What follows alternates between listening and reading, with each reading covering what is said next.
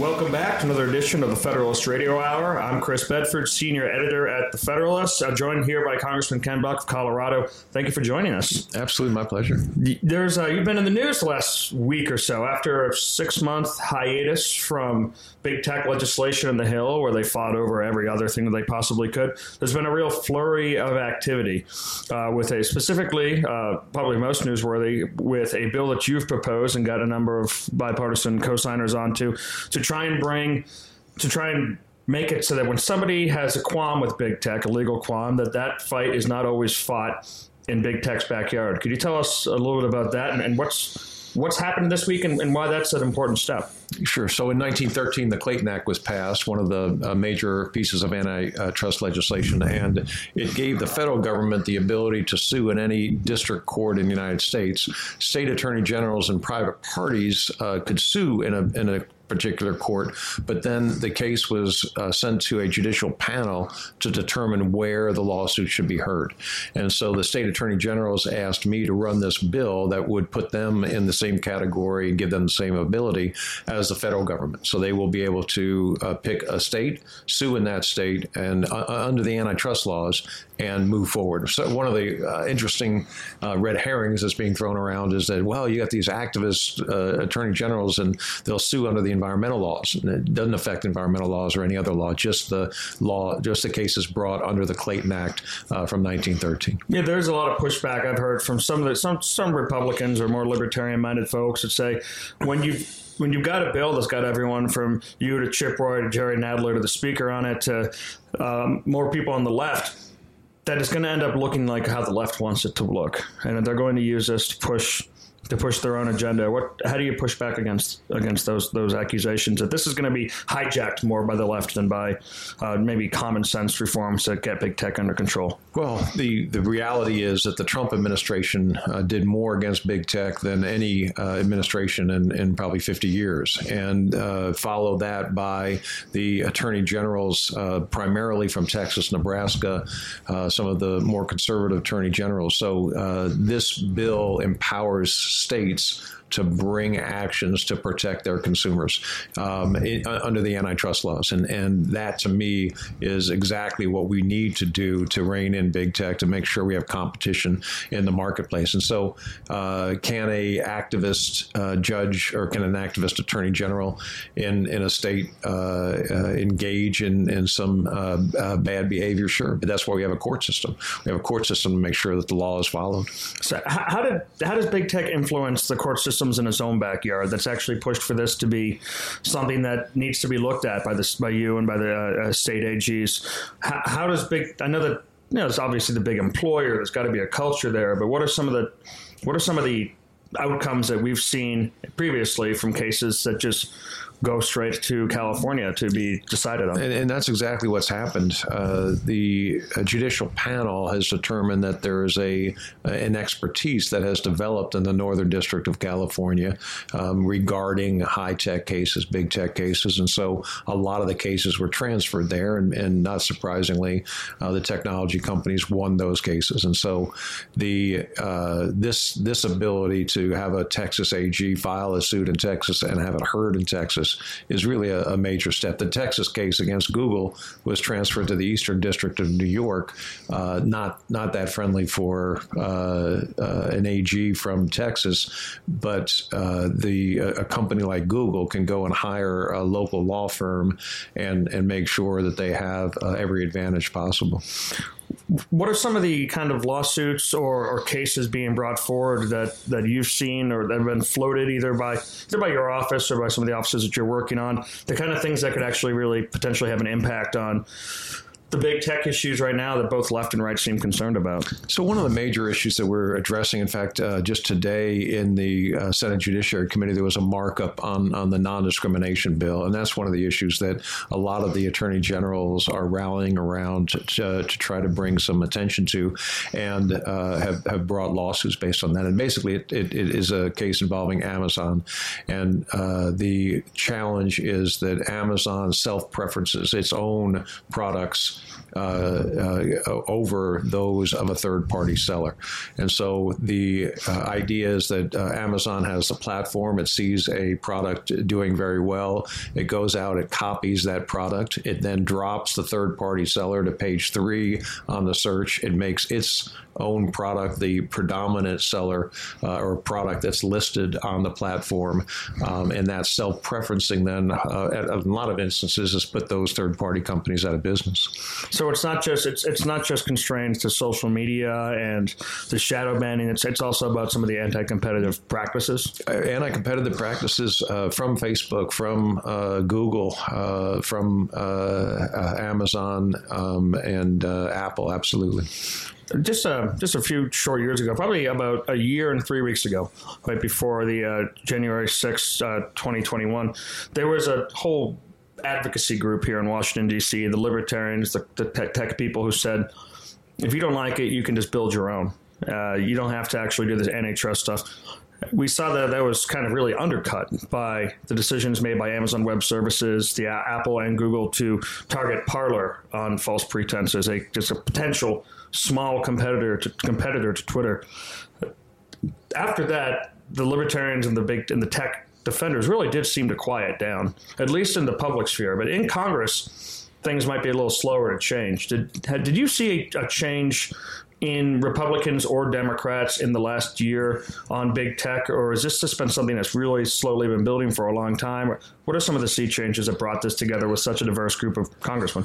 Well, I'm not sure it's a sea change, it's more like a glacier movement at this point, but there are definitely changes in attitudes. And I give credit to the media in this country for highlighting the dangers of Facebook, for talking about the self-preferencing of Amazon, discussing, for example, Apple, for example, has had an app that the Hong Kong protesters were using to identify where the police were and to go to a different location. The Chinese Communist Party demands that Apple take that app down, and they do. And there's enough of those stories going around that I think people understand these aren't friendly companies. These aren't companies that really promote freedom in the world. And so the result has been people looking at this and saying, well, the American corporations need to compete in the world, and these are good job creators, and moving over and looking at some of these companies with a little more skeptical view. How many of these companies do you still think consider themselves American corporations, aside from just where they physically are? Well, I don't think any of them consider themselves American corporations. They obviously are making a profit across the world, and they want to be a multinational. When they're here and talking to Americans, they're red, white, and blue. But as soon as they get to China, they're red. It seems like even more and more, they're not even hiding it. You see the new CEO of Twitter saying, well, I don't want our company to be governed by the First Amendment. You see the big tech investor who's involved with the NBA saying that China's not a dictatorship. America has these problems. Previously, they always seemed to just try and speak to the American people, but it's almost like, well, at the same time, congressmen are starting to turn on them and say, hold on a second. They're getting even more arrogant, as if they think that this coming year of potential antitrust legislation is no threat to them at all. I think arrogance is a great word to describe the company's lobbying strategy, frankly, and their view in terms of how these bills will impact them. They really don't believe that members of Congress have the backbone to do something and face the four most powerful companies in the history of the world. These companies, when it comes right down to it, they have a larger gross revenue than the gross national product of all but 20, 21 countries in the world. And you think about how powerful that is. And they have spent literally tens of millions of dollars in Washington, D.C., gobbling up every conservative, liberal think tank that they can, and trying to influence members of Congress. Yeah, you see, for the past couple of years, there was CPAC sponsored by Google and things like that. You get your free internet from them. It seems like lobbying has changed for the tech companies in the last couple of years. I mean, 5-6 years ago, to be at the political the political outreach person for Facebook or some company like that was to be one of the coolest kids in town. When you went to the Republican National Convention or the Democratic National Convention, you were a star. All you had to do was sit up an Instagram booth, or all you had to do was shake hands, and politicians wanted to be around you. I think part of that maybe was the Barack Obama effect, and everyone got to write a book about how he used social media and was so intelligent. That seems to all change so dramatically with the election of Donald Trump, doing the same thing as Barack Obama had done years before. Now the disinformation pushes. But at the same time, I'm wondering, when you see Democrats and Republicans so largely coming together to try and push legislation against big tech, that there may be a difference in the philosophies at play here, where the Democrats, at least publicly, seem to want to control big tech, to use big tech to stop what they call disinformation, which is basically anything that disagrees with their COVID narrative or their election narrative or a global warming narrative, whichever one they want. Whereas Republicans may be even reticent to, but more interested in just trying to curtail their power. Where do these come together? And do you think that beyond a few choice bills, the Democrats and Republicans could work together, or are their goals too different, the right and the left? No, I think it's very interesting. And it's like other issues that I'm involved in, the issue in terms of war powers that I'm involved in. You get folks from the left. I never thought I'd be in a press conference with Bernie Sanders, but there I was, Mike Lee, Ken Buck, and Bernie Sanders, and Pramila Jayapal, and it was really fascinating to deal with that. But again, you've got people on the left who are against war generally, and you got people on the right who want to follow the Constitution. And so we had this common interest, and this is again an area of common interest. We have the folks on the left who hate big. These are massive corporations, and they just are afraid of big. They don't like big. They see inequality in big, and so they want to stop big. And on the right, we're talking about we need competition. We need to make sure there's a level playing field. So if we're going to really compete with China 10 years from now, it's because of innovation. It's not because of lower labor costs. It's not because of lower energy costs. It's because we're able to out-innovate China. And so we on the right want to maintain that competitive position in the marketplace. And so there really are two separate reasons. And it's funny to me, Chris, when we start talking about joint op-eds, and I get a draft from the Democrats, and I look at it, and I'm thinking, oh, no,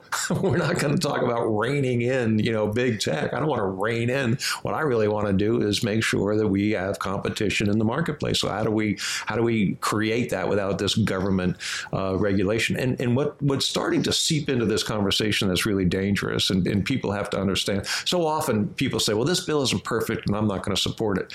The fallback position from the left is we will create a government agency, and that government agency will oversee big tech. We'll treat it like a utility. And my experience with public utilities are the utilities control the Public Utility Commission, and that's what's going to happen in federal government. A consumer isn't going to have the power to appoint someone to a utility commission. And if we don't pass these bills and we don't let the market take care of this issue, the government will.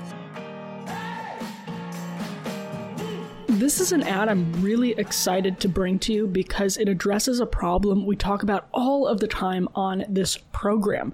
Blinkist has the perfect content to help you be a better, smarter, and more knowledgeable version of yourself in 2022. Their goal is to empower people to grow personally and professionally by discovering content that inspires, motivates, and gives you new perspective on your lives and in the world in 2022. So how do they do that? Well, with 22 ideas for 2022, Blinkist's content can incredibly impact your lives. So there are titles of books on Blinkist, and they advertise themselves on their website as big ideas in small packages. So you can read major books by people like Scott Gottlieb, who has Uncontrolled Spread on Blinkist. Even Roger Scruton, How to Be a Conservative, that's on Blinkist. You can read books from prominent authors, books that are making a huge impact on our politics and on our culture. Ryan Holiday, who's been on this podcast, you can listen to Lives of the Stoics, you can read Lives of the Stoics, and it says says right here on Blinkist's website, with a subscription, that book becomes a 13-minute read. Trey Gowdy, doesn't hurt to ask. That book becomes a 15-minute read on Blinkist. They have such a huge library of really important and impactful titles. If you want to read Ilhan Omar's book, you can do that in a truncated time period, and it becomes digestible. We are drowning in content right now in our world, and to be able to condense important ideas from major books that are so impactful is an invaluable contribution. It's exactly the kind of innovation that we need in this high-tech world where, again, we are drowning in content, and to be able to consume it responsibly does require some work. And this condenses the important information from those books without losing anything. That is an aha moment, right? This is an innovation that is bringing us something important that works with the way we live our lives now. And too many people, because of the way we live our lives now, just don't have enough time to get to books, period. This makes books accessible. So right now, Blinkist has a special offer just for our audience. Go to Blinkist.com/Federalist to start your 7-day free trial and get 25% off a Blinkist premium membership. That's Blinkist, spelled Blinkist. Blinkist.com/Federalist to get 25% off and a 7-day free trial. Blinkist.com/Federalist. It's also, utilities aren't famous for their innovation. But I think the difficult aspects that we face here with their innovation is China. And a lot of these companies, even if they make a huge amount of money here, the bigger market for them is China. That's why you see Apple removing applications and doing the government's will in China, but you would never see them crack a terrorist phone here in Washington, here for the feds in Washington, D.C. They're afraid of that. And I wonder with the China issue, you've seen some of the major consulting firms, some of the major corporations like Bain that have started to split their divisions, where they've got an Eastern division and a Western division, so that one side China can't control and the other side the United States can't control. And that way they can try to not become these players in what a business Cold War that might be developing between the two countries. How can we ask American big tech to innovate while they still have such allegiance to a Chinese government that wants to steal from us, wants to defeat us, has somewhat of a mercantilist economic outlook, and wants to use our own technology companies, our own people, and our own universities to do that? Well, the last point you make is a great point. TikTok and various groups that are active on our campuses, like the Confucius Society and other groups, are absolutely controlled by Communist China, absolutely pawns in that game. And we have to be very careful. And I think that just comes to educating Americans that you're really risking not just your safety, but the national security when you give the Chinese that much information about yourself on some of these apps. But I think the reality is we have two very different systems, and those systems are going to play out in different ways. When I talk to the CEOs of other, the tech CEOs don't talk to me very much, but some other companies, their philosophy is we'll give China the ability to copy, this information from us, because by the time they're able to implement that, we're 3 generations ahead, and they're not worried about the technology, the theft of intellectual property from China, and so they create this different system to be able to do business. They're recognizing that the innovation is going to happen on this side, the product is going to be better earlier on this side, and China is getting a product that's a few years old. I hope that's true. Although I think they might have overthought themselves a few times, or maybe had a little too much faith in their abilities. But they don't have any faith in Congress's abilities, as you pointed out. And it's hard to see after some of the early tech hearings why they would, with some of the illiteracy that we've seen from congressmen and senators on a lot of these technical issues. Have you seen that start to change, or have you seen staff or other people on the Hill who come in who have those specific expertises where it's a big problem to wrap your head around, Do you have any faith that Congress is really going to be able to do that in a way that's effective and not just lashing out? I think Congress will act in a meaningful way in a very limited area. There are a lot of challenges that I didn't know about when I got here and have learned, but one of them is staff is very cautious. They don't want to see a member go out and get killed because they did something wrong. So if you do nothing, you're a lot safer than if you do something that could turn out to be bad. And so the first answer from staff is always no. And then you've got to work through why it's a good policy and why the American people expect you to get things done. And so part of that issue is a staff issue. I just dealt with a member today on this venue bill, the discharge petition, and a staffer had told the member, well, this will allow activist attorney generals to enforce environmental laws. It doesn't. And so we had to walk through the statute, the bill, the proposed language to demonstrate that. But that's not bad to be challenged in that way. It's just bad to be ignorant. But members so often don't have time. There's a great report out that details the really threatening business practices of these four major companies, and my guess is that maybe 3 or 4 members have read that report. And until you understand really the scope of the problem, it's hard to get on with the scope of the solution. So how is big tech exercising their muscle now these days in D.C.? They've abolished their think tank, or at least their advocacy firm, at least in its current form. They no longer can just put a sponsorship on or buy ads and Playbook, or, I mean, even Axios, which is basically backed by big tech firms through and through, did a report about how they're backed by big tech firms through and through.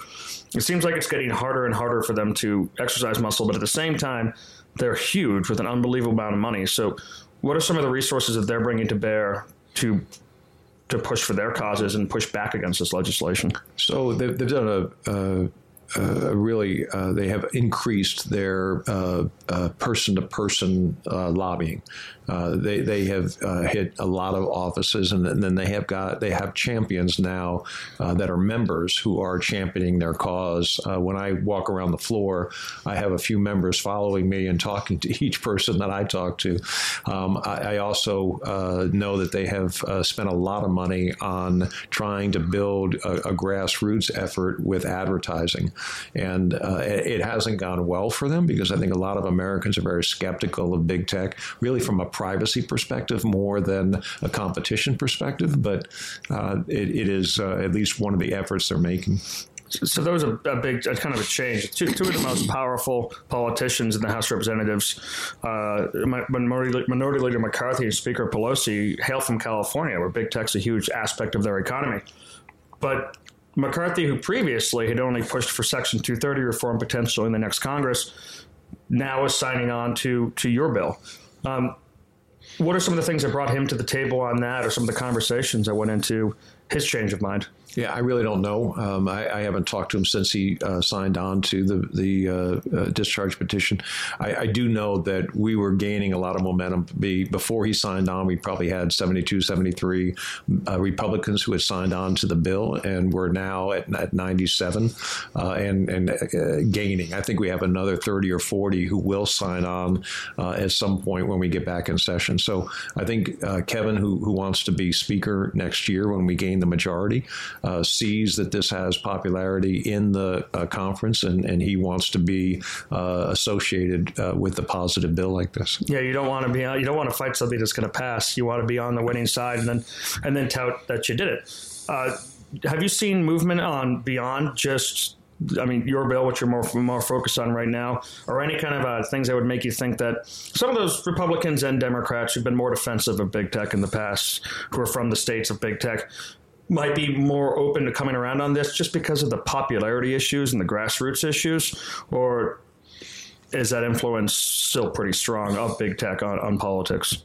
Well, I have never studied California politics. I'll never want to study California politics, but I do think that the folks in California are pretty unanimously opposed to legislation holding big tech accountable and trying to create competition with big tech. I don't think that's going to change. What we need to do is work on the other 49 states where there's a real economy.